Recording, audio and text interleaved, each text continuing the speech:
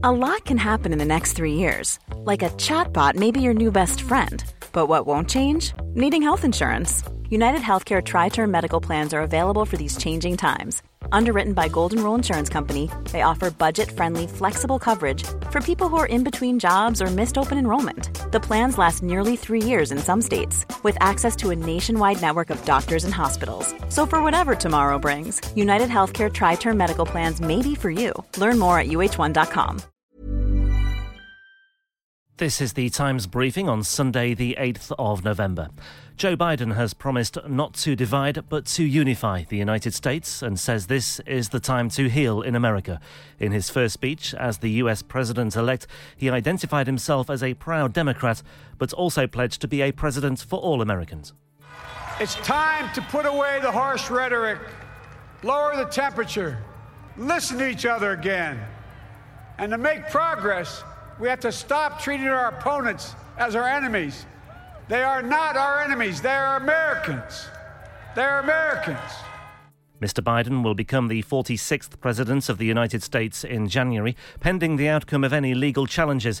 One White House official has said Donald Trump will accept the results of a free and fair election. But President Trump himself has tweeted, "This election is far from over." Mr. Biden's running mate Kamala Harris is also on her way to the White House. In what will be an historic occasion in January, she'll become America's first female, black and Indian American vice president. But while I may be the first woman in this office, I will not be the last.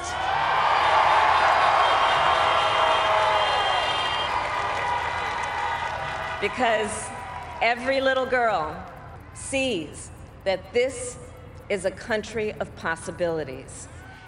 Senator Chris Coons represents Mr. Biden's home state of Delaware and has known the president-elect for more than 30 years. He's also being tipped to become the US Secretary of State.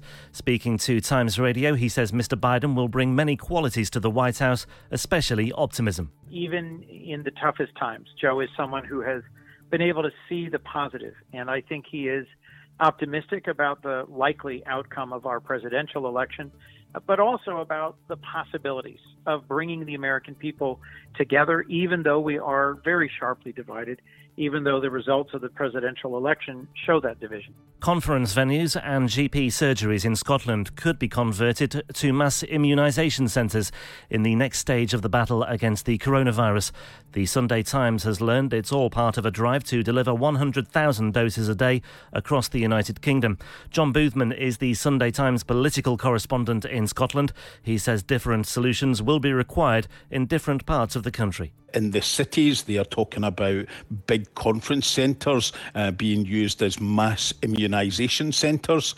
We are talking about a vaccine that maybe have to be administered twice. At the moment, it's being looked at for over 65s, for vulnerable people and those shielding. And it's also being looked at, obviously, for frontline staff in hospitals and care homes. And the Prime Minister has responded to Marcus Rashford's campaign to tackle holiday hunger and child poverty in England with a package worth £396 million. The Manchester United striker said nearly 1.7 million children would be helped by new plans for targeted support over the Christmas, Easter and summer holidays.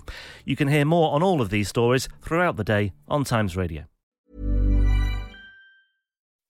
When you make decisions for your company, you look for the no-brainers. If you have a lot of mailing to do, Stamps.com is the ultimate no-brainer. Use the Stamps.com mobile app to mail everything you need to keep your business running with up to 89% off USPS and UPS. Make the same no-brainer decision as over 1 million other businesses with Stamps.com. Use code PROGRAM for a special offer. That's Stamps.com, code PROGRAM.